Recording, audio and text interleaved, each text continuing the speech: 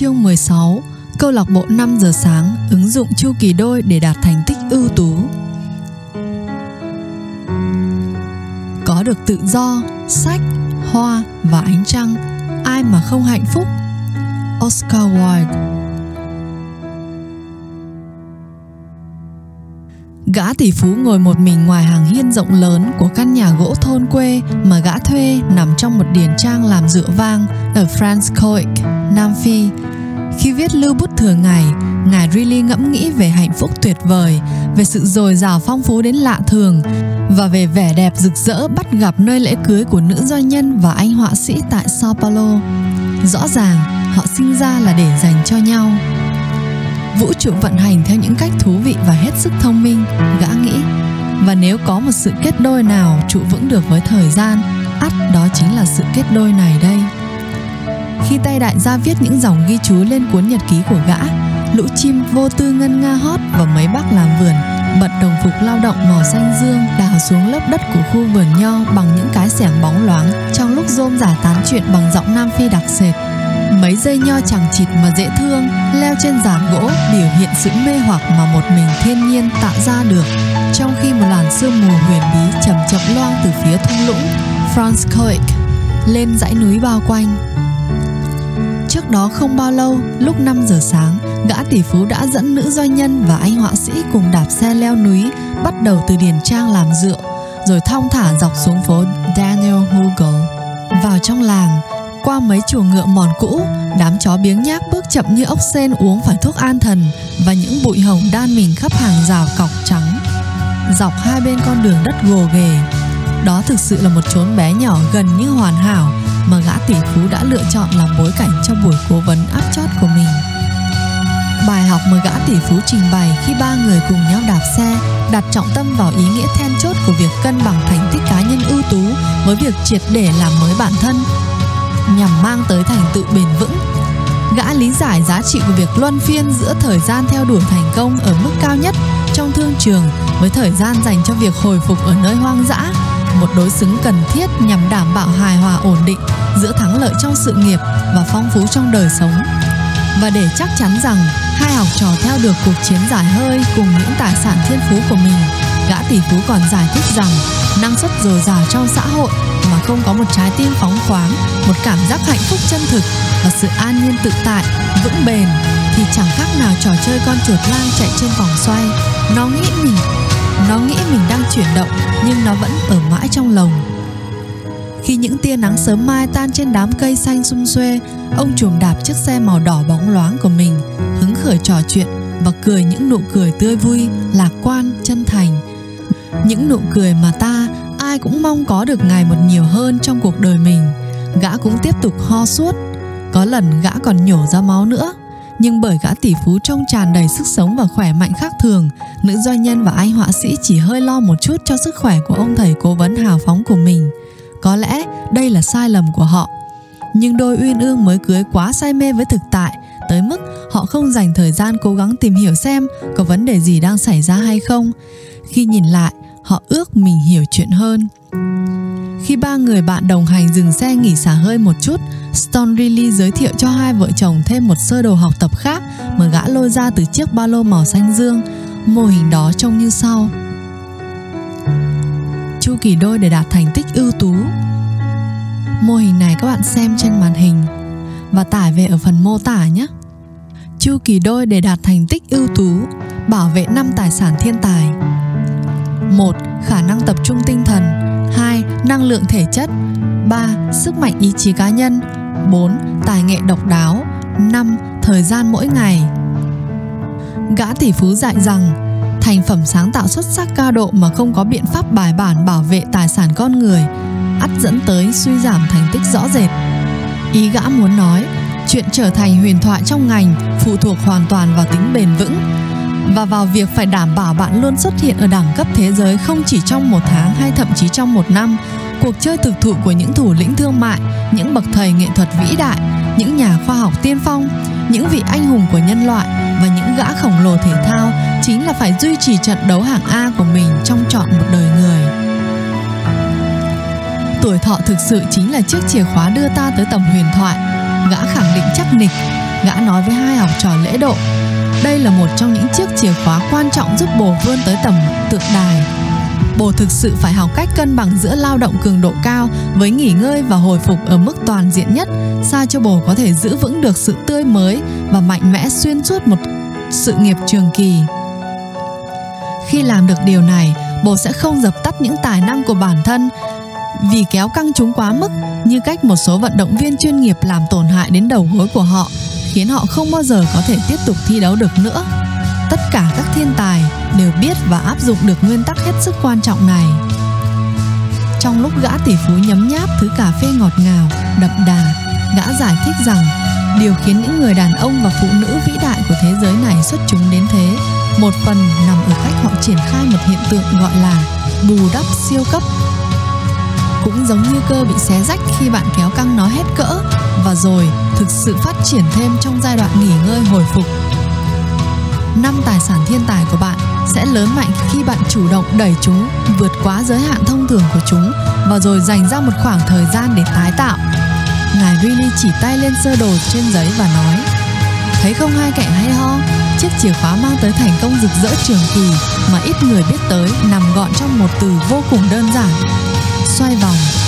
Tớ đã đề cập tới từ này hồi ở Sao Paulo, nhưng giờ thì hai bồ đã sẵn sàng tìm hiểu sâu hơn rồi. Chắc chắn là chúng tôi đã sẵn sàng, nữ doanh nhân tuyên bố. Tập trung nhé, gã tỷ phú nói.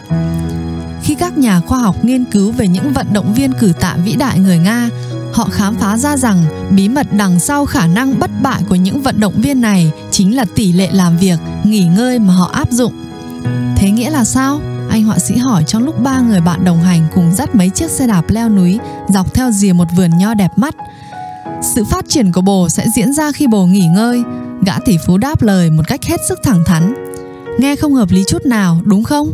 Gã tỷ phú tiếp tục. Trên thực tế, quy tắc năng suất này chính là một trong những chân lý mà cũng là nghịch lý chủ chốt mà thầy phù thủy đã bật mí cho tớ hồi tớ bắt đầu xây dựng các đế chế toàn cầu của mình. Tư duy chính thống mách bảo chúng ta rằng để làm được nhiều hơn, ta phải dành nhiều thời gian hơn, để thành công hơn, ta phải làm nhiều hơn. Nhưng nghiên cứu thực tế giờ đây đã xác minh rằng lối tiếp cận tuyến tính đó, lao động cật lực hơn để mang lại thành quả tốt đẹp hơn, sai lầm nghiêm trọng. Nó không có tính bền vững, nó ắt dẫn tới lụi tàn, kiệt quệ, mất cảm hứng và giảm hết ngọn lửa muốn đi đầu trong ngành, ngọn lửa muốn biến thế giới của chúng ta trở nên tuyệt vời hơn. Lối vận hành cổ điển đó còn hút cạn những nguồn lực con người mà nếu biết áp dụng thông minh có thể khiến bồ trở thành chủ nhân trong thị trường của mình. Điều anh đang chia sẻ gợi tôi nhớ tới phương pháp 60-10. Anh họa sĩ hớn hở nhận xét. Anh mặc bộ đồ chuyên dụng cho đạp xe mà gã tỷ phú đưa cho. Và nhờ có được thói quen hàng ngày thực hành công thức 20-20-20 khi là thành viên thường trực của câu lạc bộ 5 giờ sáng, anh trông gọn gàng khỏe mạnh hơn thấy rõ, tinh anh hơn, giàu năng lượng hơn và tự tin hơn rất nhiều so với lúc anh xuất hiện ở buổi hội thảo của thầy phù thủy. Sự lột xác của anh quả là hết sức tuyệt vời. Nhận xét sâu sắc lắm, gã tỷ phú tán dương. Và bồ nói đúng, nhưng sơ đồ học tập mà tớ sắp hướng dẫn cho hai bồ vượt xa hơn thế rất nhiều. Hôm nay, hai bồ sẽ tiếp nhận tri thức cao nhất về cách luân phiên các khoảng thời gian làm việc và nghỉ ngơi để tạo nên năng suất hoạt động phát triển theo cấp số nhân. Hai bồ cũng sẽ học được cách vui thú trong khi làm điều đó. Sáng nay, hai bồ sẽ khám phá ra cách làm việc ít hơn nhưng lại gặt hái nhiều hơn nhờ vào phương thức mà các vận động viên chuyên nghiệp gọi là phân kỳ tập luyện. Sau khi hoàn tất, hai bồ sẽ vượt xa mọi hiểu biết nông cạn phổ thông về các thành tố mang tới thành công trong địa hạt của mình cùng với một đời sống diễm lệ trong suốt phần đời còn lại của mình. Gã tỷ phú chỉ vào phần trên sơ đồ học tập có nhan đề 5 tài sản thiên tài. Như giờ đây bồ đã biết, mỗi sáng bồ thức dậy với lượng pin sức mạnh sáng tạo đầy ắp, mỗi bình minh bồ tỉnh giấc với tràn trề suối nguồn 5 kho báu riêng tư quý giá mà nếu biết quản lý đúng cách, sẽ giúp bồ vượt qua sự bạo tàn của những lời viện cớ và tránh được lưỡi dao bén của những giới hạn dĩ vãng, để cho kẻ anh hùng vĩ đại chờ sẵn bên trong tâm hồn bồ có thể chạm đến ánh sáng mỗi ngày và cho phép bồ trở thành con người vốn đúc sẵn trong bồ, là kẻ làm nên kiệt tác, là kẻ lãnh đạo không cần chức danh, là con người dành trọn lòng trân quý cho những vẻ đẹp rực rỡ của cuộc đời này. Tôi chơi tất tay luôn, anh họa sĩ thốt lên. Như giờ bồ đã biết 5 tài sản thiên tài, ngài Riley tiếp tục nói trong lúc nhìn vào biểu đồ. Đó chính là khả năng tập trung tinh thần, năng lượng thể chất, sức mạnh ý chí cá nhân, tài nghệ độc đáo và thời gian mỗi ngày. Tớ phải lặp lại để hai bồ ghi nhớ. 5 tài sản nguyên thủy này nằm ở nấc cao nhất vào lúc sáng sớm. Đó là lý do tại sao bồ muốn bắt đầu ngày mới của mình thật tốt và thực hiện những mưu cầu quan trọng nhất của mình trong những giờ đồng hồ đáng giá nhất, thay vì phung phí cơ hội quý báu này vào việc bông lơn với mấy món đồ công nghệ, xem tin tức hoặc ngủ nướng quá nhiều. Tôi hiểu, nữ doanh nhân xác nhận. Cô hí hoáy ghi chú liên tục vào cuốn nhật ký bọc da được tặng ở Rome. Chiếc khăn đầy màu sắc với họa tiết trang nhã mang tới cho phần tóc đuôi gà của cô một vẻ ngoài vô cùng ấn tượng vào buổi sáng đặc biệt này. Và điểm mấu chốt của bài học hôm nay là đây, gã tỷ phú nói trong lúc chỉ tay vào giữa mô hình. Hiệu quả hàng đầu thực sự không phải là một trò chơi tuyến tính cứ đi theo đường thẳng. Thành công ưu tú lại giống với nhịp tim, giống với giai điệu, giống với mạch đập. Nếu bồ muốn bước ra như một bậc thầy vĩ đại, qua nhiều thập kỷ sao cho bồ thực sự thống trị địa hạt của mình, xuyên suốt trọn cả sự nghiệp và sống một cuộc đời như ý cho tới tận lúc về già, bồ chắc chắn phải luân phiên giữa các chu kỳ xuất sắc cao độ, nghĩa là những khoảng thời gian quyết liệt cao độ tạo ra thành phẩm tuyệt vời nhất, với những khoảng thời gian phục hồi toàn diện, tức là các chu kỳ nạp sâu năng lượng. Hãy nghiên cứu nội dung này, gã tỷ phú yêu cầu. Gã gõ một ngón trỏ lên sơ đồ. Tôi muốn hỏi lại cho rõ, anh họa sĩ nói. Trong khi hít thở không khí trong lành, CKXSCD là chu kỳ xuất sắc cao độ, còn CKNSNL là chu kỳ nạp sâu năng lượng, đúng không? Đúng, gã tỷ phú đáp. Hôm nay chiếc áo thun đen của gã có in dòng chữ trắng. Đúng, tôi đang qua lại với một người, chính là tôi đây. Sự kỳ lạ của gã thật quá ư tráng lệ. Thế nên, nước cờ quan trọng của bồ, nếu bồ muốn có được thắng lợi trường tồn, cả về chuyên môn sự nghiệp lẫn đời sống cá nhân, chính là biết xoay vòng. Nhà kỹ nghệ tiếp tục nói, là luân phiên giữa những khoảng thời gian tập trung lao động dốc hết sức mình ở mức cao nhất với những khoảng thời gian nạp lại năng lượng, thư giãn, phục hồi và vui chơi thuần túy. Thực sự nó giống như nhịp tim vậy, đập từng nhịp. Tôi mê ý tưởng mà anh đang dạy cho chúng tôi quá, nữ doanh nhân nói.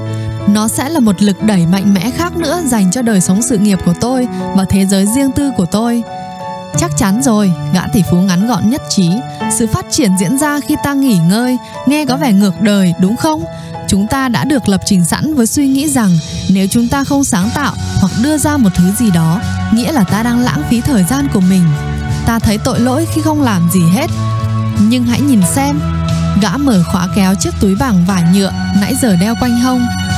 Gã lôi ra 2 huy chương dường như làm bằng vàng và đeo chúng quanh cổ nữ doanh nhân và anh họa sĩ, như ta vẫn thường làm khi vinh danh một nhà vô địch. Trên mỗi huy chương gác dòng chữ sau: phương trình thành tích ở tầm huyền thoại, áp lực nhân nạp lại năng lượng bằng phát triển cộng trường tồn. Tay vợt vĩ đại Billie Jean King từng nói rằng áp lực là một đặc ân. Gã nhắc nhở hai học trò, thấy không, áp lực và căng thẳng đâu có tệ. Không tệ sao? Nữ doanh nhân thắc mắc. Không, chúng thực sự vô cùng cần thiết cho sự phát triển năng lực của chúng ta, gã tỷ phú đáp. Bồ phải thúc ép những năng lực của bản thân hết cỡ. Gã tỷ phú tiếp tục. Ngay cả khi bồ không hề mong muốn, vượt qua vùng thoải mái mà bồ vẫn còn làm chủ, chỉ khi đó chúng mới phát triển được. Hãy luôn ghi nhớ điều này. Lúc bạn ít muốn làm một điều gì đó nhất chính là lúc tốt nhất để làm điều đó. Và một phần nguyên do, như giờ bồ cũng đã biết, là vì khi bồ mở rộng nhóm cơ sức mạnh ý chí của mình trong một lĩnh vực nào đó, tính tự kỷ luật của bồ trong mọi lĩnh vực khác cũng sẽ tăng theo. Điểm khái quát hơn tớ muốn nói ở đây là áp lực và căng thẳng chính là những món quà tuyệt diệu trời ban mà những tay chơi hàng đầu biết tận dụng. Những tài năng thiên bẩm của chúng ta không tăng thêm khi ta ngồi yên trong những vòng tròn an phận thủ thường. Không, hãy thử thách và kéo căng năng lực bản thân vượt quá mức bình thường. Cơ chỉ phát triển khi ta đưa chúng vượt qua những giới hạn vốn có của chúng, và rồi dành chút thời gian nạp lại năng lượng và phục hồi. Gã tỷ phú nhìn quanh vườn nho, rồi gã bồi thêm. Tớ còn nhớ từng có một cuộc trò chuyện vô cùng thú vị với một vận động viên chuyên nghiệp. Khi anh ta tới dự buổi dạ tiệc gây quỹ từ thiện của tớ, hai bồ biết anh ta đã nói gì với tớ không? Anh ta nói gì vậy? Anh họa sĩ thắc mắc. Tôi nghỉ ngơi để tất cả những buổi tập luyện của tôi phát huy tác dụng, gã tỷ phú tuyên bố. Góc nhìn hết sức sâu sắc, cứ lao động suốt ngày mà không nghỉ ngơi, theo thời gian ắt sẽ làm suy kiệt sự vĩ đại của ta. Nữ doanh nhân lẩm nhẩm. Cô đẩy chiếc xe đạp leo núi tới chỗ một chiếc cọc, rồi dựa yên xe vào đó. Nếu bồ muốn có được phần cơ bụng khỏe hơn, bồ phải ép chúng vượt quá những giới hạn hiện tại của chúng, gã tỷ phú nói. Nếu bồ thường gập bụng mỗi lần 100 cái, giờ bồ phải gập 200 cái. Nếu mức bồ đặt ra mỗi ngày là 200 cái, bồ phải tăng lên thành 300 cái. Điều này thực sự sẽ khiến cơ toác ra. Các nhà sinh lý học vận động gọi hiện tượng này là Agility. Nhưng nếu bồ muốn cơ phát triển, bồ không thể tập luyện liên tục, vì nếu không, ắt sẽ chấn thương. Bồ cần cho cơ nghỉ 1 hoặc 2 ngày. Và chính trong chu kỳ hồi phục đó, sự phát triển thực sự mới diễn ra, anh họa sĩ chen ngang. Giờ anh đã nắm chắc nguyên tắc vừa học được. Hoàn toàn chính xác, gã tỷ phú tán đồng. Sự phát triển diễn ra trong giai đoạn nghỉ ngơi, chứ không phải trên sân khấu. Hai bồ còn nhớ, lúc trước khi tụi mình trao đổi với nhau trên bãi biển của tớ ở Mauritius, tớ từng kể là tớ lớn lên ở một nông trại từ rất lâu trước khi tớ chuyển tới Malibu không? Chắc vậy quá, nữ doanh nhân nói. Tôi có cảm giác câu chuyện Mauritius như thể đã 100 năm rồi. À, có một phép ẩn dụ mà tớ học được hồi ở nông trại nhà tớ. Nó sẽ giúp hai bồ hiểu rõ hơn về chu kỳ đôi để đạt thành tích ưu tú. Cứ nói chuyện với bất kỳ bác chủ trang trại nào là bác ta sẽ kể cho bồ nghe về mùa bỏ hoang. Trước đó, có một thời kỳ canh tác cao độ khi ta cày bừa đất, gieo cấy và làm những việc đồng áng quan trọng khác. Rồi tới mùa để yên cho đất nghỉ ngơi. Trông có vẻ như chẳng có gì diễn ra, giống như là lãng phí vậy. Nhưng đây mới là điểm mấu chốt. Chính mùa bỏ hoang này mới thực sự là lúc vụ thu hoạch đang đơm hoa kết trái. Mọi trái ngọt xuất hiện vào mùa thu chỉ là kết quả cuối cùng thấy rõ trước mắt ta mà thôi. Gã húp sùm sụp cà phê. Gã làm vấy một chút lên áo thun. Bình cà phê có in dòng chữ: mơ giấc mơ thật lớn. Khởi đầu chỉ cần khiêm tốn. Bắt đầu ngay lúc này. Bên trên một chú bướm vàng với đôi cánh vỗ nhẹ nhàng có vân màu đỏ như máu lượn qua. 3 con đại bàng lên tiếng tuyên bố chủ quyền phía trên đầu. Chúa ơi, tớ mê bướm lắm, gã tỷ phú trầm ngâm nói. Và cầu vồng, sao băng, trăng rằm cùng những hoàng hôn rực rỡ. Sống làm chi nếu ta không biết thực sự sống một cách trọn vẹn nhất. Hồi những năm 20 tuổi, tớ cứ như người máy vậy, gã thừa nhận.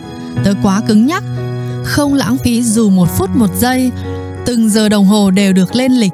Mọi chuyến xe đều phải bật một cuốn sách nói lên nghe. Toàn bộ thời gian bay đều dành cho công việc hết. Vấn đề là giọng gã lạc đi và đôi mắt gã có vẻ cô đơn, u buồn và lạc lối. Tớ thường xuyên kiệt sức. Thầy phù thủy đã cứu sống tớ. Thực sự vậy. Và mô hình mà tớ đang hướng dẫn cho hai bồ sáng nay đây đã giúp ích rất nhiều. Gã hít một hơi sâu rồi tiếp tục. Những tài sản thiên tài của tớ bắt đầu xói mòn theo thời gian. Óc sáng tạo của tớ thì phập phù. Hiệu quả công việc cũng vậy. Tớ đã nhận ra rằng tớ được tập đoàn trả tiền để suy nghĩ, để đưa ra tầm nhìn và ý tưởng cho các sản phẩm mới và những cải tiến đập tan mọi kim chỉ nam để mang tới giá trị khổng lồ cho các khách hàng trên toàn thế giới. Hồi đó thì tớ chưa hiểu chuyện. Thầy phù thủy đã giúp tớ rất nhiều. Thầy đã dạy tớ về chu kỳ đôi để đạt thành tích ưu tú ngay trong phiên cố vấn đầu tiên. Và thầy không ngừng khăng khăng ép tớ phải triển khai ngay lập tức một cách nhất quán. Nhưng sao chứ? Tớ kháng cự quyết liệt. Thật trái khoái so với tính của tớ nếu phải thư giãn rồi hít thở rồi ngừng lại. Giờ thì tớ hoàn toàn ý thức được rằng nghỉ ngơi chính là thứ cho phép ta có thể đến được với sự vĩ đại nguyên thủy của mình. Nữ doanh nhân gật gù đồng cảm. Nếu không làm việc, tôi có cảm giác vô cùng tội lỗi, như thể tôi đang làm chuyện gì đó sai vậy. Chăm lo cho bản thân là điều hết sức quan trọng giúp ta biết yêu thương bản thân, gã tỷ phú nhận định. Tất cả những gì tớ muốn nói là giờ đây tớ đã hiểu được sự cân bằng là vô cùng quan trọng trong việc mang tới thành tích ở tầm đẳng cấp thế giới. Làm việc cả ngày lẫn đêm không khiến tớ hiệu quả hơn chút nào. Nó chỉ khiến tớ mệt mỏi hơn và cáu bản hơn. Thế nên giờ tớ dành thời gian nghỉ ngơi, chăm lo cho bản thân, đạp xe leo núi, đọc mấy cuốn sách tớ luôn muốn đọc, thưởng thức một ly rượu vang thượng hạng như ly Pinotage tuyệt vời mà tớ nhấm nháp tối qua trước ngọn lửa bập bùng trong căn nhà gỗ giữa thung lũng này đây. Ngược đời thay, khi tớ thực hiện thói quen để cho bản thân nghỉ ngơi hồi phục này, óc sáng tạo của tớ lại nhân rộng, năng suất của tớ tăng cao và thành công của tớ đạt được thì phi nhanh như tên lửa. Thật sự vô cùng đáng suy nghĩ. Tớ làm việc ít hơn, vui thú nhiều hơn mà lại thực hiện được nhiều hơn. Thế rồi, ngài Duy Ly lần tìm trong ba lô màu xanh của mình rồi lôi ra một miếng vải màu trắng trông như được lấy từ cánh buồm một con thuyền nào đó. Đáng chú ý là trên miếng vải đó ta có thể nhìn thấy hình vẽ Albert Einstein trên một chiếc thuyền buồm. Nếu bạn ở đó, nơi khu vườn sum xuê nho cùng với họ, bạn sẽ nhìn thấy hình ảnh này. Các bạn xem hình ảnh trên màn hình nhé. Tay đại gia tiếp tục bài diễn thuyết của mình giữa khu vườn nho tươi mát. Đúng đó hai kẻ hay ho, chuyện vui thú là tối quan trọng giúp bồ đứng đầu lĩnh vực của bồ, nâng tầm đời sống của bồ và truyền cảm hứng cho thế giới. Tất cả những tượng đài sáng tạo và tài năng nhất lịch sử đều có một điểm chung, hai bồ biết không? Xin hãy nói cho chúng tôi biết. Nữ doanh nhân van nài trong lúc đám lắc tay của cô vang lên leng keng. Chiếc nhẫn cưới mới toanh của cô ánh lên dưới ánh nắng mai. Gã tỷ phú chuyển nhanh sang tư thế trồng chuối. Thế rồi gã đấm liên hồi vào ngực trong lúc thì thầm với chính mình những lời sau: ngày hôm nay là vô giá, mọi của cải trên đời này cũng không thể mang nó trở lại. Thế nên ta nắm bắt nó, ta tận hưởng nó và ta trân quý nó. Ngày hôm nay ta sẽ lấp đầy tâm trí mình bằng những giấc mơ lớn lao để không còn chỗ nào cho những hoài nghi hèn kém. Ta thay thế tâm lý không thể bằng quyết tâm có thể. Và ta ghi nhớ rằng sự trưởng thành vĩ đại nhất của bản thân nằm nơi những rìa gai góc của giới hạn cao nhất của chính ta. Ngày hôm nay ta sẽ nhắc lòng rằng chừng nào ta còn chưa coi sứ mệnh của mình là lẽ sống, những tài năng của ta sẽ không bao giờ đến được vinh quang. Và chừng nào khát khao muốn phục vụ kẻ khác của ta còn chưa được gột bỏ những bất an nơi bản thân ta, ta sẽ lỡ mất cơ hội biến những thời khắc quý giá này thành phương tiện mang tới những điều có ích cho kẻ khác. Ngày hôm nay ta lấy lại quyết tâm rời xa lối chưởng giả để giữ cho bản thân luôn chân thành, khiêm hạ với đôi chân trần đặt trên nền đất thiêng liêng. Nếu những kẻ phản đối và những phường xấu xa có ném đá về phía ta, ta cũng đáp lại bằng sự nhân từ và tình yêu, bất chấp hành vi của chúng, dẫu chúng không xứng đáng với điều đó. Nếu những người ưa chỉ trích có cười nhạo ta, như họ vẫn luôn thế từ khi ta còn thơ bé, ta sẽ lấy những viên đá họ ném về phía ta và biến chúng thành những tượng đài tuyệt diệu. Và nếu ai đó nói ta lập dị như vẫn thường vậy, ta sẽ mỉm cười với hiểu biết thấu tỏ in sâu trong tâm can ta rằng chỉ những kẻ khác người, kỳ lạ và quái gở mới thay đổi được thế giới này. Khác người thật là ngầu, còn quái gở thì thật sành điệu. Đó là một khung cảnh hết sức lay động cảm quan. Stone Riley đang trồng chuối, đấm vào ngực mình như thể để kích hoạt trái tim bằng ngâm thơ. Ngôn từ mang đầy sáng tạo, hai bồ biết không? Gã nói rõ từng chữ trong lúc đứng dậy, hít lấy khí trời tươi mát của vùng Franz Coic. Hãy nói những lời của một tinh thần anh hùng không xiềng xích nào trói buộc. Hãy nói những lời của người lạc quan nhiệt thành. Hãy dùng ngôn ngữ của hy vọng, câu chữ của sức mạnh và lời lẽ của kẻ tiên phong cùng tình yêu bát ngát. Tớ kiểm soát lời lẽ mình nói vô cùng tỉ mỉ, sáng nào cũng vậy. Gã tỷ phú nhìn giàn nho. Trở lại chủ đề, gã bồi thêm: tất cả những thiên tài vĩ đại đều thực sự thích rong chơi. Họ hiểu rằng niềm vui chính là một dạng phục hồi đầy sức mạnh. Họ đều có các hoạt động tiêu khiển giúp nạp lại năng lượng cho bộ pin cạn của mình. Einstein thích rong thuyền, Aristotle và Charles Dickens mê đi dạo mỗi ngày. Minh tinh Hollywood Meryl Streep hay Dan Lane, Steve Wozniak chơi polo, Bill Gates là trùm chơi bài bridge, còn Sergey Brin hay chơi đu nhào lộn. Thời gian rời xa công việc không hề hoang phí, gã khẳng định, mà nó là thứ bắt buộc. Nó mang lại không gian ấp trứng cho nở ra những ý tưởng có thể kiếm cho bồ bộn tiền. Nên hãy làm việc ít lại để hoàn thành được nhiều việc hơn. Đó cũng chính là nội dung trọng tâm của mô hình chu kỳ đôi để đạt thành tích ưu tú. Giờ thì tôi càng thêm hiểu giá trị của phương pháp 60-10, anh họa sĩ góp lời. Tôi đoán chừng điều này cũng đồng nghĩa với việc mỗi tuần ta nghỉ ngơi vài ngày cũng được. Không phải cũng được, mà là rất cần thiết để có thể bảo vệ 5 tài sản thiên tài của bồ. Những tài sản mà mấy tay chơi hàng đầu tận dụng để chinh phục ngành nghề của họ, sao cho thành quả họ tạo ra còn mãi với thời gian. Nói một cách cụ thể và rõ ràng là mỗi tuần hãy nghỉ ngơi trọn vẹn ít nhất 2 ngày, không máy móc công nghệ gì hết, theo cách thầy phù thủy gọi là ngày không xài máy. Dành trọn cho việc hồi phục bản thân, và cứ mỗi quý trôi qua, thậm chí hãy dành ra nhiều thời gian hơn nữa. Nhiều thập kỷ nay, tớ luôn dành tháng 6, tháng 7, tháng 8 để đi du lịch. Tớ dong thuyền, đạp xe, ngủ, đọc sách, bơi lội, giao du bè bạn. Tận hưởng những quãng thời gian hạnh phúc với con gái tớ và trải nghiệm cuộc đời ở mức tuyệt diệu nhất.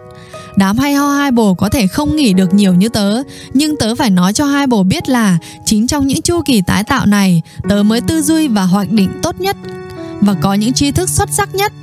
Tớ luôn trở lại văn phòng làm việc với ngàn lần hứng khởi hơn, nhiệt huyết hơn và tràn đầy sức sống hơn. Thêm một chú bướm lượn qua, vườn nho như thầm thì rằng những kỳ tích tuyệt vời đang đến gần. Dù mặt trời giờ đã nhô cao rực rỡ, ta vẫn có thể thấy một mảnh trăng như muốn chen chân trên bầu trời Phi Châu rộng lớn, thật ngoạn mục. Nữ doanh nhân nắm chặt tay chồng, cứ như phép tiên vậy. Cô nói, hai bồ biết không? Gã Riley lên tiếng trong lúc nhấc chiếc xe đạp lên và bắt đầu dắt dọc con đường nhánh bí mật mà bằng một cách nào đó gã đã phát hiện ra. Thiên đường hạ giới không phải chốn nào linh thiêng, huyền bí mà ta phải khát khao. Nó không phải là lãnh địa chỉ dành riêng cho các vị thánh, các nhà tiên tri và các bậc hiền triết. Không hề, tớ đã khám phá ra và biết nói sao.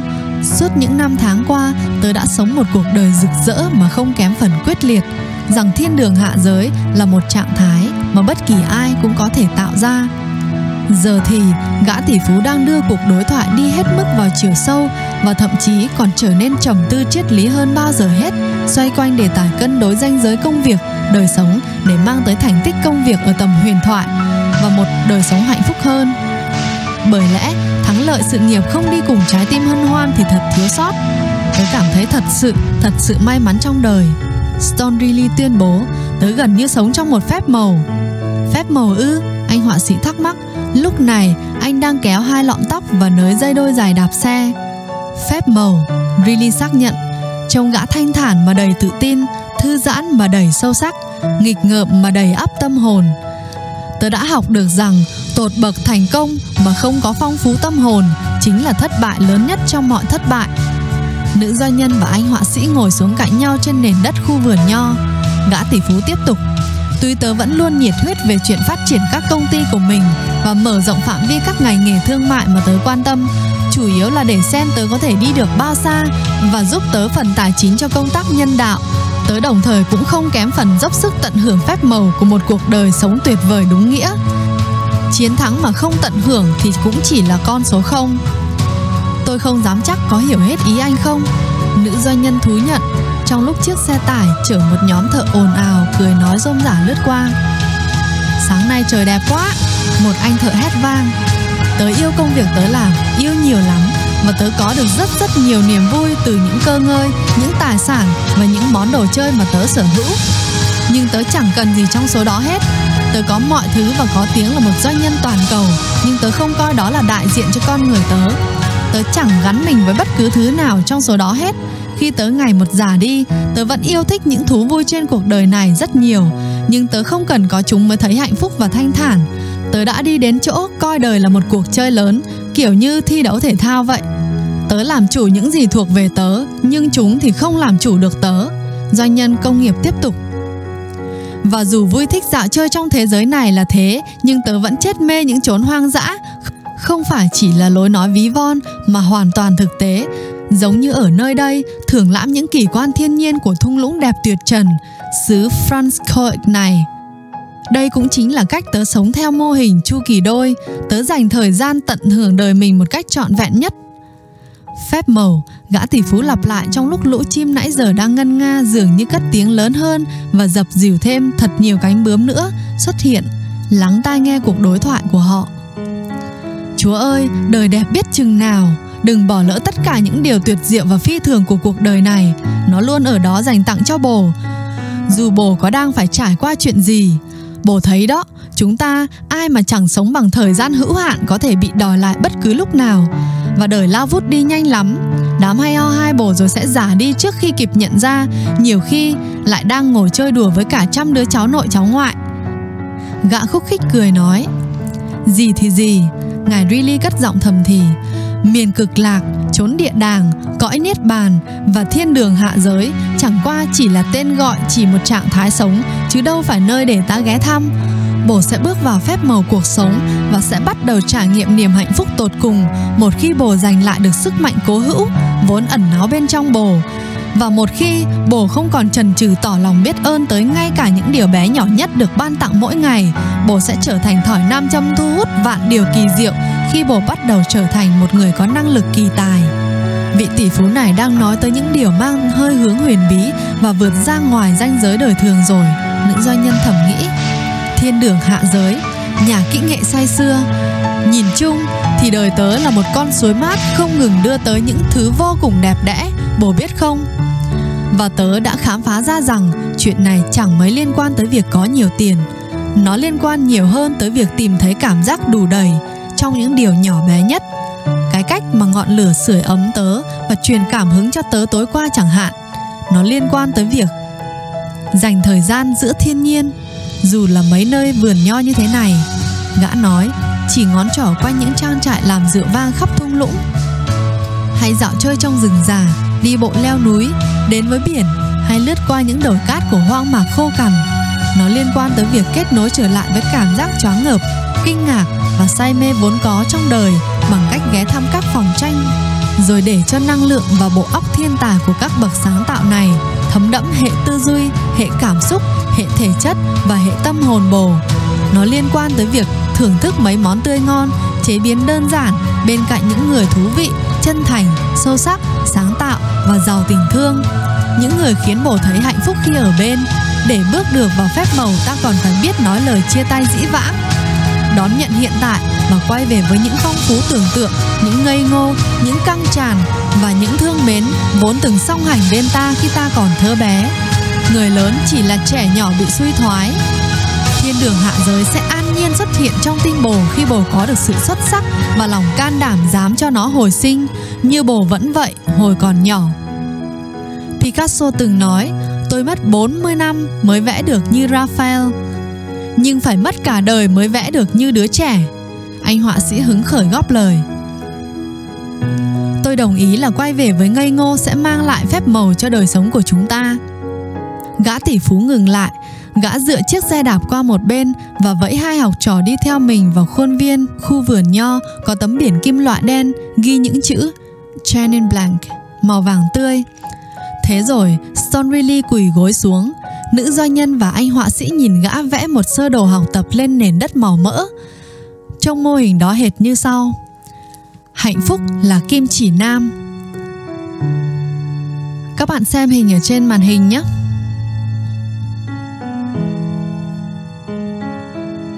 Phép màu. Gã tỷ phú trầm ngâm, vẫn thì thầm. Khi gã đứng lên nghiêm trang như người lính, hai mắt gã giờ nhắm chặt, mái tóc dày khẽ bồng bềnh trong làn gió nhẹ. Khi gã đặt một bàn tay lên trái tim mình, thêm nhiều chim câu xuất hiện. Độ này tớ thật sự rất thích mỗi khi gió thoảng. Bồ sẽ chỉ trân trọng những cơn gió nhẹ khi chúng không còn nữa.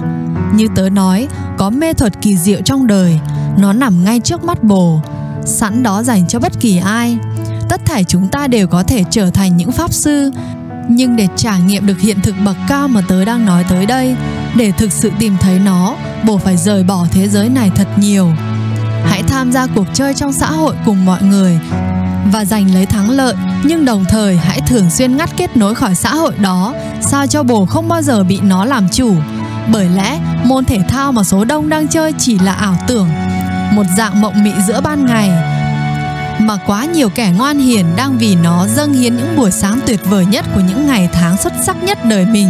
Khi họ đặt tiền tài lên trên ý nghĩa sống, đặt tư lợi lên trên con người, đặt danh vọng lên trên nhân cách, đặt chuyện tất bật bận rộn lên trên gia đình, và đặt thành công lên trên việc trân quý những điều kỳ diệu đơn sơ nhất của hiện tại này. Đôi mắt gã tỷ phú vẫn nhắm. Kế đó, gã giơ cả hai tay thẳng lên trời. Gã vẫn hay thích làm thế. ta đến với phép màu bằng cách dùng hạnh phúc làm kim chỉ nam. Gã tỷ phú tiết lộ, nói thẳng về hướng sơ đồ mà gã vẽ trên nền đất. Để biết được hạnh phúc vô tận là thế nào, hãy đặt lòng tin nơi những gì mang tới cho bồ hạnh phúc. Trái tim bồ biết rõ cần đứng ở đâu. Nó thông thái hơn bộ óc của bồ rất nhiều. Bản năng hiểu biết hơn tri thức và trực giác hiểu biết hơn lý trí. Đó là điều chắc chắn. Tri thức của chúng ta hình thành từ những gì xung quanh dạy cho chúng ta. Nó hữu hạn. Nó bị gói gọn trong tư duy lý tính, trong phạm vi những gì đã được thực hiện trước đó. Cái tôi tự chủ trong bồ hiểu biết hơn rất nhiều. Nó vận hành theo lối khả thi thay vì tính toán thực tế. Nó đi tiên phong nhìn xa trông rộng. Nó vô hạn. Tôi không chắc tôi có hiểu rõ ý anh không nữa, nữ doanh nhân nói. Hãy theo chân những gì mang tới cho bồ niềm vui, ngài Riley hướng dẫn. Hãy chỉ ở bên những người truyền thêm sức sống cho ngọn lửa hạnh phúc đó. Chỉ theo đuổi những gì mang tới nụ cười trên môi. Chỉ đến những nơi khiến bồ thấy mình thực sự được sống.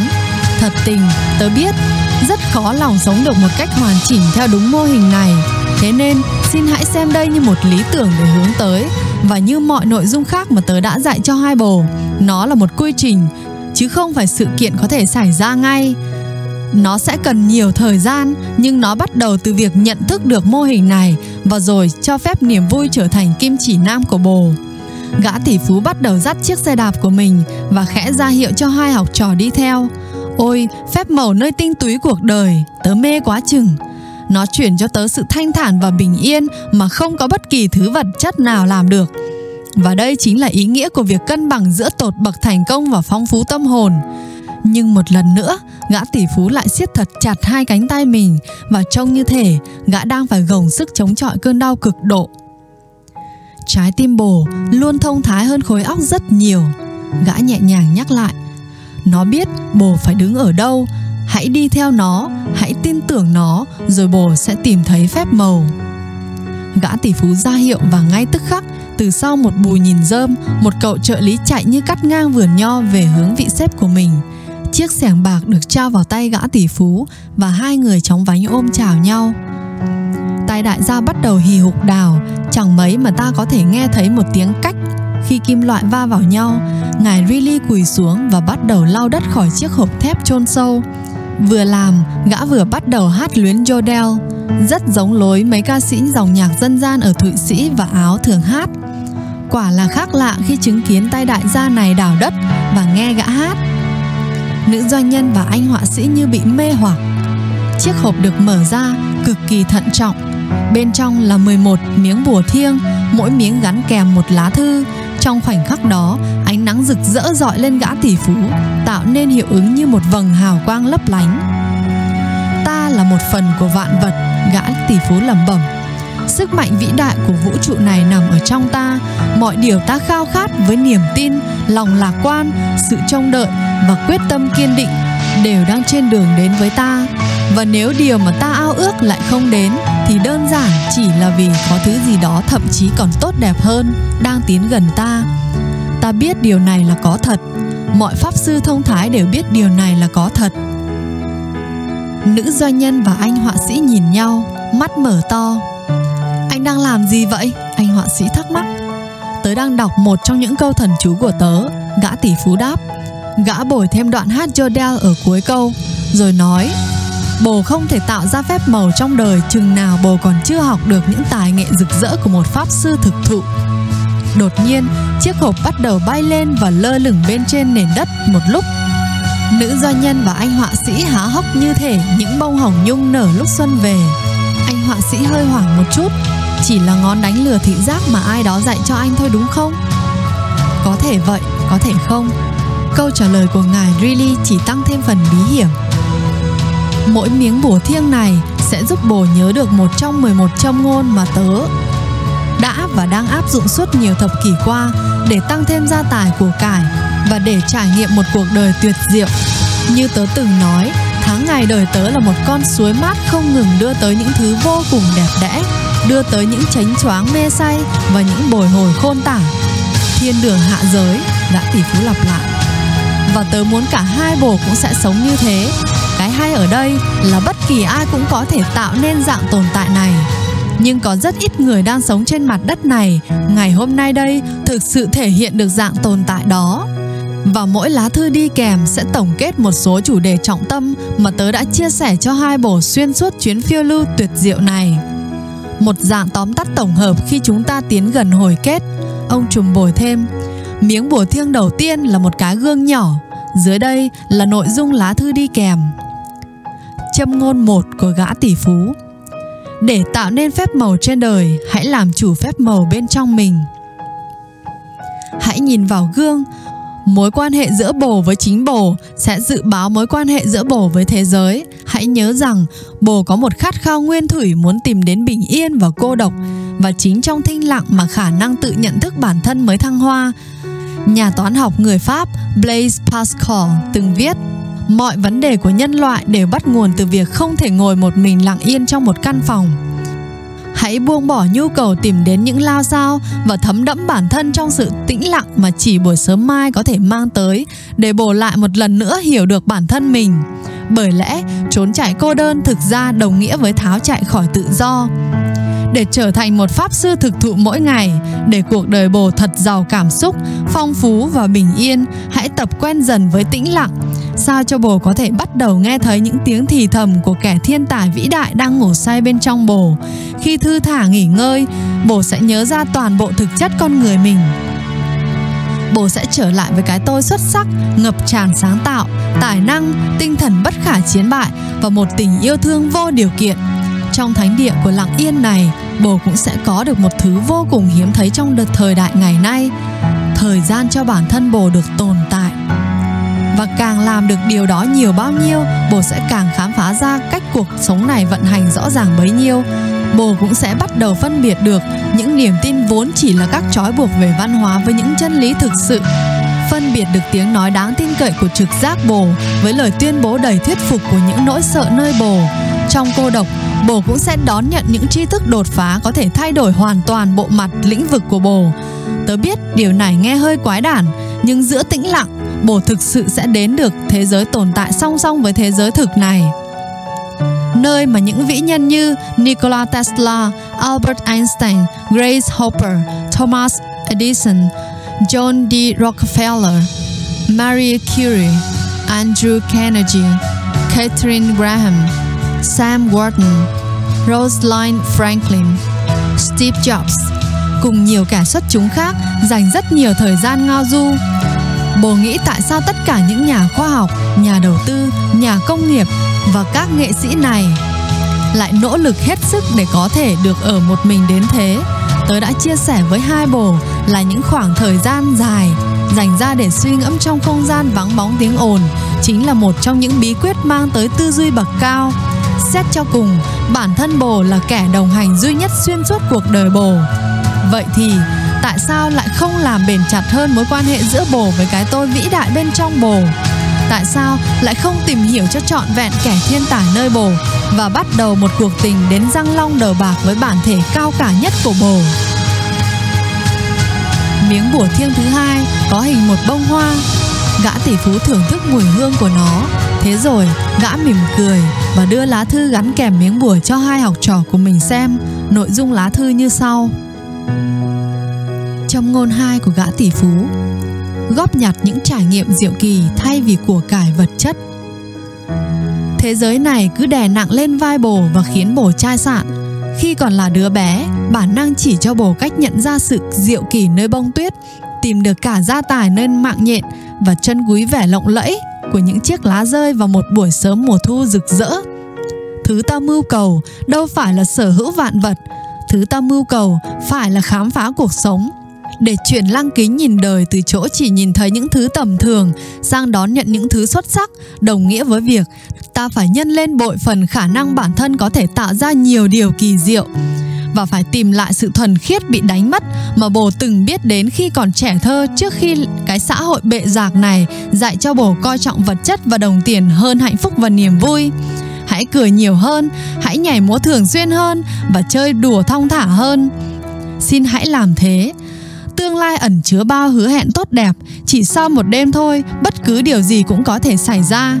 nữ nghệ sĩ huyền học Florence Scovel-Shinn từng nói: hãy thực sự sống với bao kỳ quan hiện hữu mỗi ngày. Những cơn gió nhẹ, bọn sóc đuổi bắt nhau trong công viên và thứ âm nhạc tuyệt diệu tới mức khiến ta bật khóc. Và bồ sẽ bắt đầu sống như một bậc đế vương, đồng thời nâng tầm những quyền năng nguyên thủy của bồ để tạo nên thêm nhiều phép màu hơn nữa cho mỗi bình minh đời bồ. Đừng bao giờ hy sinh hạnh phúc bản thân và chất lượng cuộc sống để đổi lấy thu nhập mỗi năm nhiều hơn và giá trị tài sản lớn hơn. Những yếu tố quyết định một cuộc đời tráng lệ thì từ mấy trăm năm nay vẫn vậy.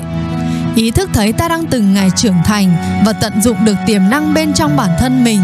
Công việc đòi hỏi nhiều nỗ lực, giúp phát huy năng suất lao động cao nhất của bản thân và mang tới lợi ích cho nhân loại. Mối dây kết nối bền chặt với những người lạc quan tích cực giúp ta thăng hoa trong niềm hân hoan tột độ và thời gian dành cho những thứ nuôi dưỡng tâm hồn khi ta bước qua từng ngày bằng một trái tim thấm đẫm lòng biết ơn. Đúng, lúc ở Rome, tớ đã liếm cuốn nhật ký của mình. Đó là một phần nghi thức tớ thực hiện để tiếp thêm lửa cho sức sống của mình bằng cách nâng cao niềm trân quý mà tớ dành cho những may mắn mình nhận được. Tớ càng coi trọng mọi thứ trong đời bằng độ sống động bao nhiêu, mọi thứ trong đời lại leo thang giá trị bấy nhiêu. Thế nên, hãy trở thành kẻ góp nhặt trải nghiệm xuất sắc thay vì làm kẻ hưởng thụ vật chất tầm thường. Hãy đơn giản hóa đời sống của bồ và trở về với những niềm khoái lạc đơn sơ ngay trong tầm tay mình. Khi làm được vậy, bồ sẽ vượt qua những thế lực đè nén ngọn lửa trong bồ và đập tan lớp vỏ bọc màu mè quá nhiều kẻ tốt đẹp trong chúng ta đang kẹt phải.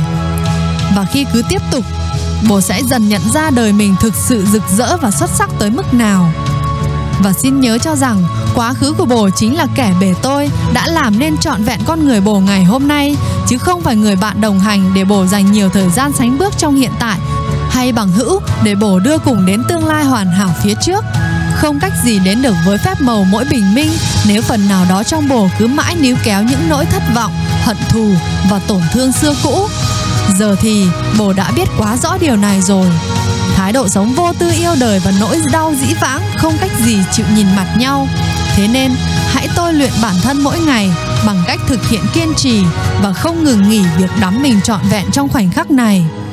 Đúng, cần nỗ lực và bền chí muôn phần, nhưng việc thưởng lãm chính khoảnh khắc này đây là một nước cờ quan trọng giúp thẳng tiến tới một cuộc đời xuất sắc. Khoảnh khắc này là tất cả những gì bồ sở hữu, và nó là một đế chế có giá trị hơn bất cứ thứ tiền tài của cải nào trên đời. Rồi một ngày nào đó, bồ sẽ nhận ra. Miếng bùa thiêng thứ 3 có biểu tượng cánh cửa. Mọi kết thúc đều đánh dấu một khởi đầu mới. Tất cả những gì chúng ta trải qua đều xảy ra vì một lý do ý nghĩa nào đó, và khi cánh cửa này đóng, một cánh cửa khác chắc chắn sẽ mở ra. Gã tỷ phú nhận định. Hãy vững tin, luôn luôn vững tin rằng cuộc đời này mãi mãi ở bên bảo vệ bồ, ngay cả khi những điều đang xảy ra trước mắt thật vô lý. Lá thư đi cùng có nội dung như sau. Châm ngôn 3 của gã tỷ phú. Thất bại làm nên can trường. Không thể sống mà không thất bại chuyện gì đó, trừ khi ta sống quá thận trọng tới mức nhiều khi ta chẳng thực sự sống một chút nào, mà trong trường hợp đó coi như mặc định ta đã là kẻ thất bại rồi. J.K. Rowling từng nói vậy. Những gã khổng lồ vĩ đại ôm hoài bão và trí tưởng tượng bao la bên trong bồ không bao giờ được phép bị lung lay bởi đám tiểu nhân hèn nhát nói mấy câu người đời sẽ nghĩ gì, lỡ bị từ chối thì sao, và mình chắc trông sẽ ngớ ngẩn lắm nếu làm thử chuyện này. Bồ có thể cho phép bản thân mình bị tê liệt trước nỗi sợ người đời chối bỏ, hoặc bồ có thể bước ra và làm cả thế giới này kinh ngạc. Nhưng chỉ có điều bồ không thể làm được cả hai. Thực tế của cuộc sống này là bồ mang một sứ mệnh cao cả. Sứ mệnh này mong mỏi được bồ lưu tâm chú ý trong cái thời đại nhiễu loạn này. Hãy ngừng lạm dụng sự vĩ đại của bồ, bóp méo sự tráng lệ của bồ và chối bỏ sự rực rỡ của bồ bằng việc dán nhãn cho mọi thứ không diễn ra theo ý bồ là thất bại. Chúng ta ai cũng biết ẩn trong mỗi thứ thoạt nhìn ngỡ là bước lùi đều có một cơ hội tuyệt vời đưa tới thành công thậm chí còn lớn hơn. Và hãy bắt đầu nói lời đồng ý thường xuyên hơn trong cuộc đời. Lòng dũng cảm là thứ vũ khí ưu tú giúp đánh bại bao binh đoàn nuối tiếc và ân hận thường cai trị những phận đời yếu hèn. Một cây cọ vẽ cỡ ngón tay là miếng bùa thiêng tiếp theo mà ngài Riley cẩn thận lấy lên từ chiếc hộp kim loại. Thứ này sẽ gia cố thêm nhận thức rằng bồ là đấng sáng tạo đầy sức mạnh của đời bồ, là người họa sĩ vĩ đại vẽ nên những hoài bão trong bồ, nói rằng những kẻ thành đạt, giàu có, khỏe mạnh và lạc quan có được gia tài vĩ đại của họ nhờ may mắn chỉ là lời dối trá. Tớ đã đầu tư rất nhiều thời gian để đảm bảo hai bồ hiểu thật rõ điểm này, nói rằng những kẻ đó gây dựng được các đế chế đầy ắp tiền của, nhựa sống và tầm ảnh hưởng trên xã hội đều là nhờ tinh tú thi nhau hội chiếu sinh ra thành công cho họ chỉ là chuyện hoang đường. Đây, xin hãy nhìn thứ này đi. Ông thầy cố vấn ôn tồn hướng dẫn trong lúc trao cho hai học trò lá thư kế tiếp.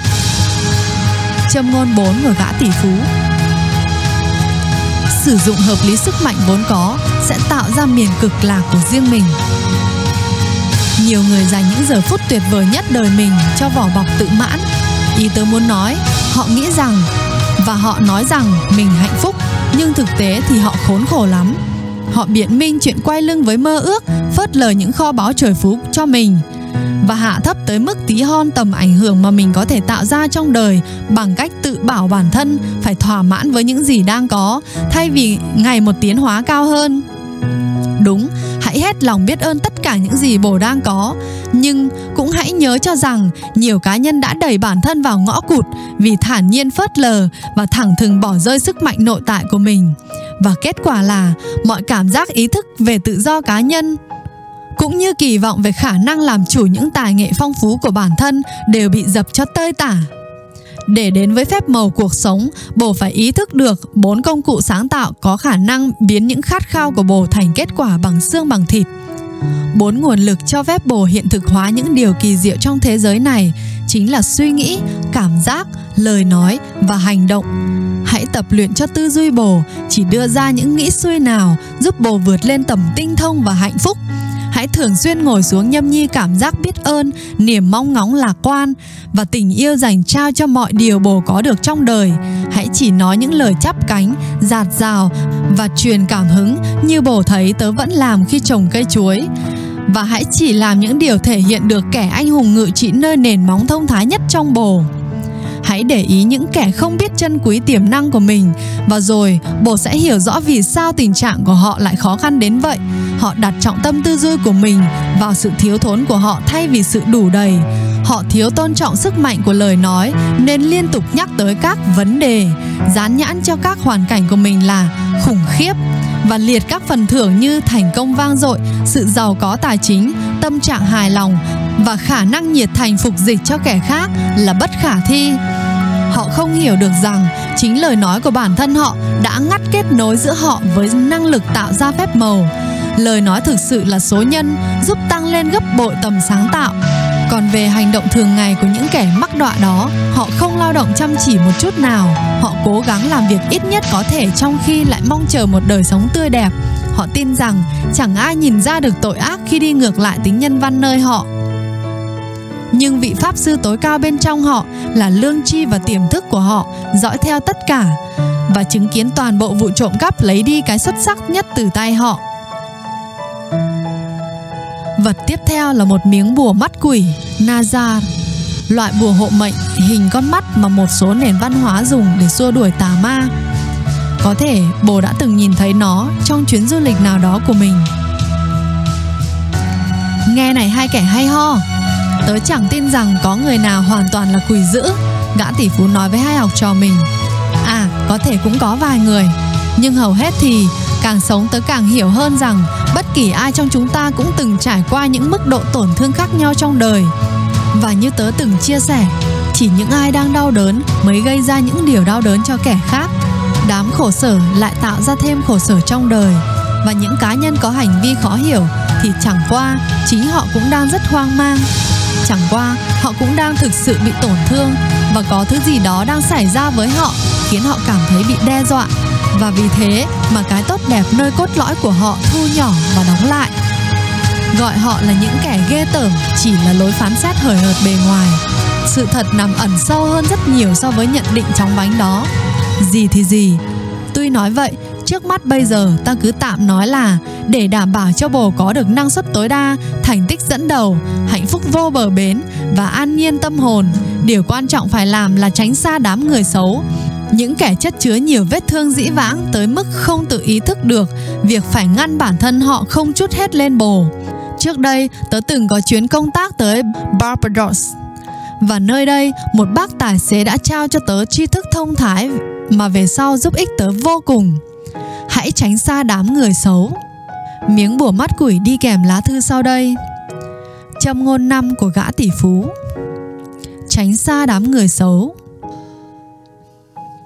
Đừng bao giờ đánh giá thấp sức mạnh các mối liên hệ của bồ, xuất phát từ hiện tượng có tên lây lan cảm xúc, cũng như thông qua việc kích hoạt các dây thần kinh dập khuôn trong não bộ. Chúng ta phỏng theo hành vi của những người chúng ta ở bên cạnh trong thời gian dài. Hãy lấp đầy đời bồ bằng những cá nhân đặc biệt xuất sắc, dám nghĩ, dám làm, khỏe mạnh, tích cực, đạo đức và giàu lòng yêu thương chân thành. Rồi theo thời gian, bồ sẽ noi theo những đức tính cao thượng này. Cứ cho phép đám kẻ cắp ước mơ, phường cưỡng đoạt năng lượng và lũ cướp giật nhiệt huyết tiến vào bong bóng tập trung tuyệt đối của bồ đi, rồi đảm bảo bồ cũng sẽ giống chúng mà thôi. Chiếc chìa khóa thực sự ở đây là phải tránh xa những kẻ chuyên tạo ra rắc rối, những người lớn lên trong môi trường đầy rẫy bi kịch và liên tiếp các vấn đề. Bởi lẽ, tuy nghe có vẻ lạ lùng, nhưng những hoàn cảnh đó họ lại thấy thân thuộc, dễ chịu và khoan khoái như ở nhà. Hãy tránh xa tất cả đám bà hoàng bi kịch và ông hoàng tiêu cực. Nếu không, sớm hay muộn, bồ cũng sẽ phá tan sự vĩ đại của mình và hủy hoại đời mình. Họ là thế đó. Hãy an nhiên mà hiểu cho tất cả mọi người hết mức có thể. Dù chỉ một kẻ thù thôi cũng đã là quá nhiều rồi. Hãy thong thả nhẹ nhàng lướt qua cuộc đời này, vị tha cao thượng mỗi khi mâu thuẫn xảy ra. Nếu ai đó làm điều xấu với bồ, cứ để nhân quả thay bồ đảm nhận mấy màn xuống tay dơ bẩn. Và hãy để một cuộc đời ở đẳng cấp thế giới trở thành cách bồ trả thù lại sự xấu xa đó. Gắn cùng lá thư thứ 6 trong chiếc hộp bí mật bằng kim loại là một tờ tiền mệnh giá lớn. Tờ tiền được gấp thành hình tam giác vì một lý do bí hiểm nào đó mà nữ doanh nhân và anh họa sĩ không hay biết. Lá thư này dài hơn các lá thư còn lại, nội dung như sau. Châm ngôn 6 của gã tỷ phú. Tiền là trái ngon nhờ hào phóng, chứ không phải nhờ tằn tiện mà có. Đừng bị lạc lối bởi thứ triết lý đang thống trị thế giới này. Nghèo khó là hệ quả xuất phát từ điều kiện nội tại, chứ không phải hoàn cảnh bên ngoài. Nếu tin theo hướng ngược lại, nghĩa là bồ đã phó thác khả năng có thể tạo ra phép màu của sự giàu có mà bồ khao khát cho chính những thứ mà vì chúng bồ đang kêu ca phàn nàn. Tiền là một thứ lưu hành buộc phải chảy như điện. Đúng, tiền là một dòng điện, nó phải luân chuyển tuần hoàn. Việc giữ chân nó sẽ ngăn nó không thể chảy được vào sự nghiệp và đời sống cá nhân của bồ. Tất cả các pháp sư thực thụ đều biết chân lý này. Thế nên hãy cho đi nhiều hơn để nhận lại nhiều hơn. Hãy để lại tiền boa hậu hĩnh cho mấy cậu bồi bàn trong nhà hàng, mấy chị dọn phòng trong khách sạn và mấy bác tài xế taxi. Hãy quyên góp từ thiện. Hãy làm những điều tuyệt vời cho gia đình và bè bạn mà không chút mảy may nghĩ tới chuyện được đáp lại. Rồi một cơn đại hồng thủy dồi dào sung túc sẽ ghé thăm bồ. Bồ có thể đang tự hỏi tại sao quá nhiều người trong chúng ta lại sống một cuộc đời tằn tiện đến thế. Hiện trạng này là do những vết sẹo có liên quan đến tiền bạc của chúng ta. Đây là những lập trình ẩn sâu trong tiềm thức của chúng ta được tạo ra, dù ta không hề hay biết, bởi truyền đạt từ cha mẹ và những chỉ dạy của các nhân vật có ảnh hưởng mạnh trong tuổi thơ. Mấy lời họ khẳng định dựa trên chính những sai lầm mà họ được dạy ngày trước. Thường là hãy hạnh phúc với những gì ta có, hoặc lũ nhà giàu toàn bọn bất lương, hoặc tiền đâu phải lá mọc trên cây. Mấy lời này gieo những hạt mầm tăm tối về sự thiếu thốn trong chúng ta khi chúng ta ở độ tuổi non nớt, dễ bị ảnh hưởng. Có 4 tập tính đã giúp tớ kiếm được gia tài bộn, thế nên giờ tớ sẽ dành tặng chúng cho hai bồ. Kỳ vọng tích cực, tin tưởng chủ động, biết ơn vô bờ bến và trao tặng giá trị cực độ. Bằng 4 chữ kỳ vọng tích cực, tớ chỉ đơn giản muốn nói rằng tớ luôn duy trì một hệ tư duy mà nơi đó tớ kỳ vọng tiền bạc sẽ đều đặn đến với tớ từ những chỗ hết sức bất ngờ. Tin tưởng chủ động là khi bồ hành xử theo cách cho cuộc đời thấy rằng bồ tin cậy ở sự sung túc đủ đầy và nhân từ của nó. Vũ trụ rất ái mộ những cử chỉ phóng khoáng như trả tiền cho bữa ăn tối cùng bè bạn ở một nhà hàng đắt tiền, trong khi bồ hoàn toàn không có đủ tiền, hoặc mua những món cần thiết để nâng cao tay nghề khi trong ví chỉ còn ít tiền. Tớ không hề có ý muốn khuyên bồ ném mình vào ngục tối nợ nần, không một chút nào. Thói chi xài quá độ chính là thế lực hết sức nguy hại trong nền văn minh thời nay. Đơn giản, hãy cho trời đất thấy bồ biết rằng thịnh vượng sắp tới gần, và hãy làm những điều khiến bồ cảm giác như bồ giàu có đủ đầy, biết ơn vô bờ bến. Chà, tụi mình đã bàn luận nhiều về chuyện này xuyên suốt chuyến hành trình cùng nhau rồi. Hãy tiếp tục mở rộng trái tim, đón nhận mọi sự việc và mọi cá nhân đến với cuộc đời bồ. Hãy vui vẻ với tiền bạc khi bồ trả hóa đơn hàng tháng. Hãy vui vẻ với cô thu ngân ở tiệm rau củ quả và những nông dân chăm lo thu hoạch để mang tới những thức ăn cho bồ. Hãy vui vẻ với cậu thanh niên chạy xe gắn máy đã nhường đường cho bồ, và những nhạc sĩ viết mấy bản nhạc bồ chọn làm giai điệu đại diện cho đời bồ. Hãy biết ơn đôi chân đã gánh vác bồ qua bao năm tháng, đôi mắt đã cho phép bồ chiêm ngưỡng cái đẹp, và trái tim đã giúp bồ cảm giác được sự sống. Còn trao tặng giá trị cực độ, đơn giản chỉ có nghĩa là hãy cho đi đến đồng đội, khách hàng, gia đình và cả những người xa lạ bội phần phúc lợi nhiều hơn so với những gì họ có thể kỳ vọng từ phía bồ. Bởi lẽ ta gieo gì ắt sẽ gặt đó. Việc phát triển và rồi che chắn, bảo vệ cho nhận thức về thịnh vượng của bồ sẽ hiện thực hóa những thắng lợi to lớn trong thu nhập của bồ cũng như giá trị tài sản. Thế nên, xin hãy nắm thật chắc nội dung này. Phần lớn sầu tư trên đời cũng bởi quá nhiều người trong chúng ta thiếu thốn tiền bạc, đâu nhất thiết phải thế. Kế tiếp là gì? Anh họa sĩ thắc mắc trong lúc bứt một trái nho căng mọng khỏi dây leo và nuốt trọn. Gã tỷ phú lôi một chiếc giày chạy tí hon ra khỏi hộp và nói: thể dục chắc chắn là một phép nhiệm màu. Hãy đọc lá thư đính kèm mà tớ đã viết cho hai bồ. Lá thư viết: châm ngôn 7 của gã tỷ phú. Sức khỏe tối ưu làm tăng lên cực đại quyền năng tạo ra kỳ tích. Việc tập luyện thể dục trước khi làm bất kỳ điều gì khác mỗi buổi sáng giúp mang lại thắng lợi quan trọng mà ta không còn phải nghĩ tới chuyện chăm lo cho sức khỏe nữa. Hoạt động tối cần thiết này giờ đã hoàn tất, để lại cho bồ khả năng nhận thức, năng lượng, thể chất và tinh thần ưu tú sẵn sàng tạo nên các kỳ tích trong ngày dài phía trước. Khi bồ bắt đầu tập thể dục đều đặn mỗi sáng, bồ sẽ ngạc nhiên khi chứng kiến mình cảm thấy tệ ra sao mỗi khi phải bỏ lỡ một ngày. Bồ sẽ nhận ra rằng đây chính là cảm giác thường trực của bồ trước khi bồ thiết lập thói quen này. Chẳng qua bồ không nhận thức được nó, bởi lẽ cảm giác trùng năng lượng vốn là trạng thái bình thường của bồ. Sức khỏe đỉnh cao chính là gia tài đích thực. Những ai đánh mất sức khỏe của mình luôn phải dành phần đời còn lại cố gắng hồi phục lại sức khỏe đó.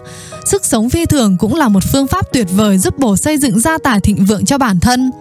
Khi bồ đã tiến tới sự cân đối khỏe khoắn nhất cuộc đời mình, đã căn chỉnh chế độ dinh dưỡng tới mức tinh thông, đã chuẩn hóa nề nếp giấc ngủ và giảm thiểu quá trình lão hóa, bồ sẽ nhận thấy những bước tăng trưởng nhảy vọt ở khả năng bồ có thể xây dựng được sự gắn kết với cái tôi tự chủ của mình. Cứ thế, bồ mang tới thêm nhiều tài nghệ, vinh quang và tình thương yêu dành trao cho thế giới này. Đổi lại, bồ sẽ nhận được một gia tài vĩ đại. Và quan trọng hơn nữa, bồ sẽ được đặt vào cương vị có thể tạo ra những đóng góp thậm chí còn lớn lao hơn. Mà đâu thứ gì rực rỡ bằng việc sống có ích. Mọi pháp sư đều biết rất rõ chân lý này. Biểu tượng thứ 8 là một vận động viên leo núi tí hon. DBGNCT. Đừng bao giờ ngừng cải thiện chất lượng các buổi bình minh của bồ cùng với mức độ xuất sắc của đời bồ. Gã tỷ phú giải thích. Thế rồi gã hát lên một câu hát luyến yodel cuối cùng. Những người chăm sóc vườn nho ngó qua cười ngặt nghẽo. Ngài Riley vẫy tay khúc khích cười cùng họ, rồi gã tiếp tục bài diễn thuyết của mình. Cuộc chơi của những tay chơi hạng nhất là phải không ngừng vươn lên. Khi bồ chinh phục một đỉnh cao, bồ sẽ nhìn thấy dặng núi đầy những đỉnh cao hơn nữa đón đợi. Hình ảnh ẩn dụ hết sức quan trọng này dành cho đám hay ho hai bồ đó. Gã thổi ít bụi bám trên lá thư đi cùng miếng bùa thiêng và giơ nó lên cho hai học trò thấy. Nội dung lá thư như sau. Châm ngôn 8 của gã tỷ phú. Hãy không ngừng nâng chuẩn sống để vươn tới đẳng cấp thế giới. Hiệu ứng thích nghi với khoái lạc là một hiện tượng tâm lý xảy ra khi con người thích nghi với những thay đổi môi trường và đời sống. Bồ được tăng lương sau nhiều năm chờ đợi, bồ tột cùng hạnh phúc ngày hôm đó. Và thế rồi, mức thu nhập mới này trở thành một điều bình thường mới trong đời bồ. Niềm vui trước đó tan dần. Hoặc bồ chuyển tới sống trong một căn hộ ồn ào kế đường ray xe lửa, nhưng theo thời gian, bồ không còn nghe thấy tiếng xe lửa chạy nữa.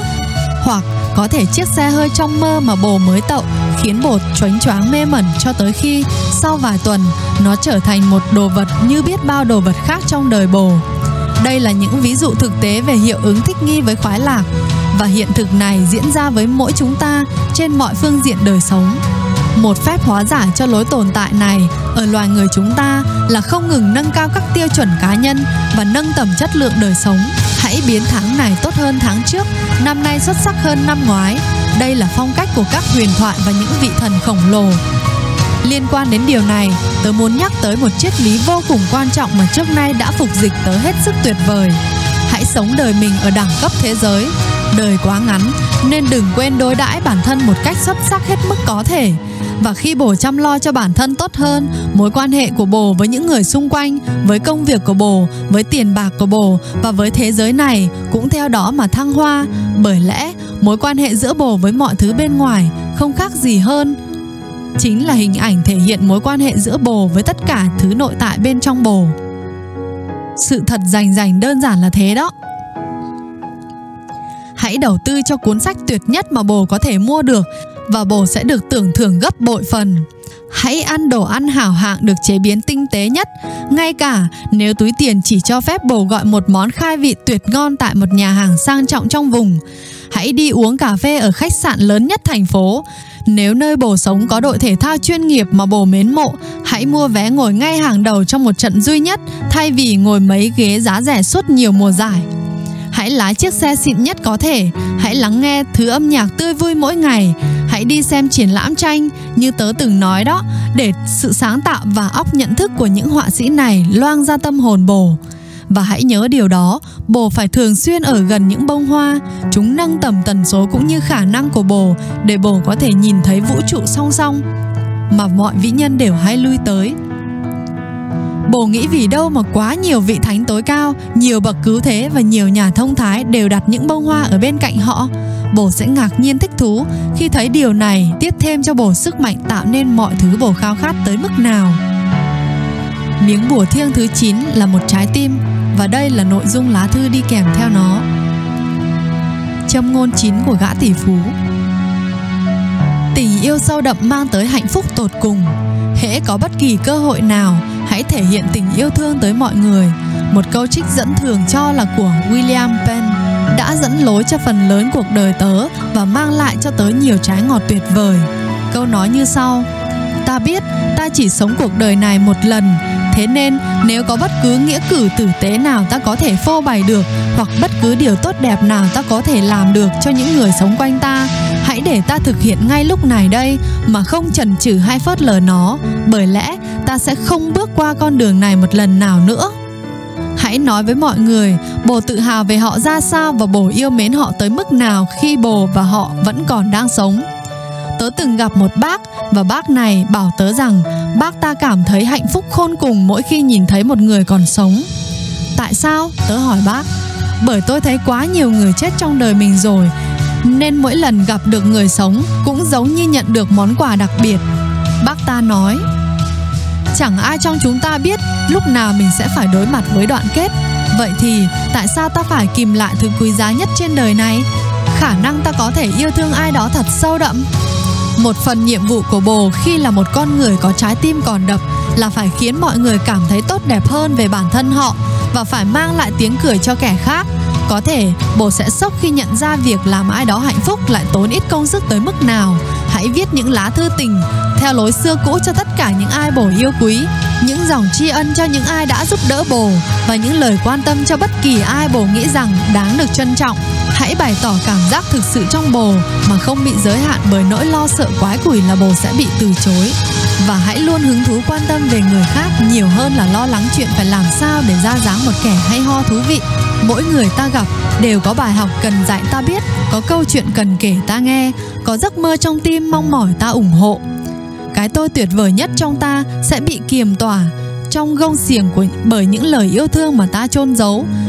những cảm giác ấm áp mà ta không thể phơi bày và những nghĩa cử cao đẹp mà ta phó mặc không thực hiện. Đây, xin hãy nhận lấy thứ này. Tay đại gia nhẹ nhàng yêu cầu trong lúc trao cho hai vị khách quý của mình một hình nhân thiên thần. Nội dung trên lá thư này vô cùng quan trọng. Tớ đề nghị hai bồ hãy đọc nó bằng tinh thần cởi mở tối đa có thể. Lá thư diễn tả như sau. Châm ngôn 10 của gã tỷ phú. Thiên đường hạ giới là một trạng thái chứ không phải trốn để đi về. Hãy thực hiện những cuộc dạo chơi mỗi ngày, đến với choáng ngợp sững sờ và những chuyến phiêu lưu đều đặn đến với cảm giác kinh ngạc. Cảm giác kinh ngạc là suối nguồn hạnh phúc vô cùng to lớn và là kỹ năng chủ đạo giúp nâng tầm cái thiên tài không ngừng lớn mạnh bên trong bồ. Tất cả những người đàn ông và phụ nữ vĩ đại của thế giới này đều học được cách thong thả đưa mình vào phép màu của một ngày sống diệu kỳ. Nhờ những thí nghiệm thực tế với đời sống, giờ đây tôi đã hiểu rằng cái mà các triết gia, những nhà huyền học và các đấng cứu thế gọi là thiên đường hạ giới không phải là một chốn để đi về mà là một trạng thái ta có thể nương mình. Hãy tin tớ đi, khi bổ kiến thiết hệ tư duy, thanh lọc hệ cảm xúc, tối ưu hệ thể chất và nâng tầm hệ tâm hồn của mình, cách bồ nhìn nhận và trải nghiệm cuộc sống sẽ tạo ra một cuộc cách mạng cho trải nghiệm của bồ. Nhưng nếu không thực sự làm những việc vô cùng quan trọng này, bồ sẽ không bao giờ biết đến nó. Và lời tớ nói nghe sẽ như tiếng càm ràm, lảm nhảm của một lão già quái đản. Người tỉnh táo giữa cái thế giới đã trở nên điên loạn thì sẽ luôn bị coi là kẻ mất trí, bồ biết không? Cứ thế, khi bồ dành thêm nhiều thời gian cho việc làm chủ bản thân, cảm giác yêu thương bồ dành cho chính mình cũng sẽ tăng cao. Và tất cả mọi thành công rực rỡ và hạnh phúc riêng tư đều lệ thuộc vào khả năng bồ có thể yêu thương chính mình. Thứ trói buộc bồ vào hoài nghi, bất an và sợ hãi là việc bồ định giá thấp bản thân mình. Chỉ vì những điều mọi người nói với bồ về bản thân bồ khi bồ còn thơ trẻ mà tiềm thức của bồ hạ thấp lòng dũng cảm của bồ, áp bức tầm cao cả của bồ và kiềm tỏa sự vĩ đại của bồ. Khi bồ buông bỏ những niềm tin sai lầm mà người đời bảo bồ là chân lý, và khi bồ chữa lành những vết thương cảm xúc ngăn cản bồ đến với tình yêu thương, thứ tớ đang nói đến ở đây rộng lớn hơn tình yêu đôi lứa rất nhiều. Bồ sẽ phát triển được khả năng cảm nhận thực tế hoàn toàn mới mẻ mà nãy giờ tớ ngụ ý tới. Nó vốn vẫn luôn ở đó, nhưng lăng kính sai lệch mà qua đó bồ ngắm nhìn thế giới đã ngăn bồ không nhận biết được nó. Dẫu sao cũng chẳng có gì là sai lầm cả, chẳng có gì là hoài phí. Mọi sự đều đang diễn ra theo đúng định mệnh của nó. Tới hồi kết, bồ sẽ nhận ra rằng có rất ít chuyện xảy ra trong đời bồ là tai nạn tình cờ. Mọi thứ đều nhằm giúp bồ trưởng thành hơn, và vạn sự đều là để tốt cho bồ. Nữ doanh nhân và anh họa sĩ hơi ngạc nhiên một chút khi họ nhìn thấy miếng bùa thiêng thứ 11 và cũng là miếng bùa cuối cùng. Nếu bồ thực sự muốn tham gia vào trò chơi mầu nhiệm của cuộc đời, hãy thường xuyên nhớ tới miếng bùa này. Riley lên tiếng hướng dẫn hai học trò trong lúc trao cho họ một quan tài tí hon. Lá thư này không giống mấy lá thư trước, được viết bằng mực đỏ, nội dung như sau. Châm ngôn 11 của gã tỷ phú. Ngày mai là phần thưởng thêm chứ không phải là quyền ắt có. Chớ chỉ hoãn cái anh hùng nơi bản thân và đừng bao giờ chần chừ cảm giác bình yên tự tại. Cuộc đời bạn biết đâu sẽ vỡ vụn chỉ trong 1 giờ đồng hồ. Tớ là một kẻ lạc quan và là tay lái buôn đích thực của niềm hy vọng. Song tớ cũng là người thực tế. Tai ương, bệnh tật, mất mát và chết chóc diễn ra mỗi ngày. Bản năng con người cứ tưởng rằng những điều này sẽ không bao giờ xảy ra với mình.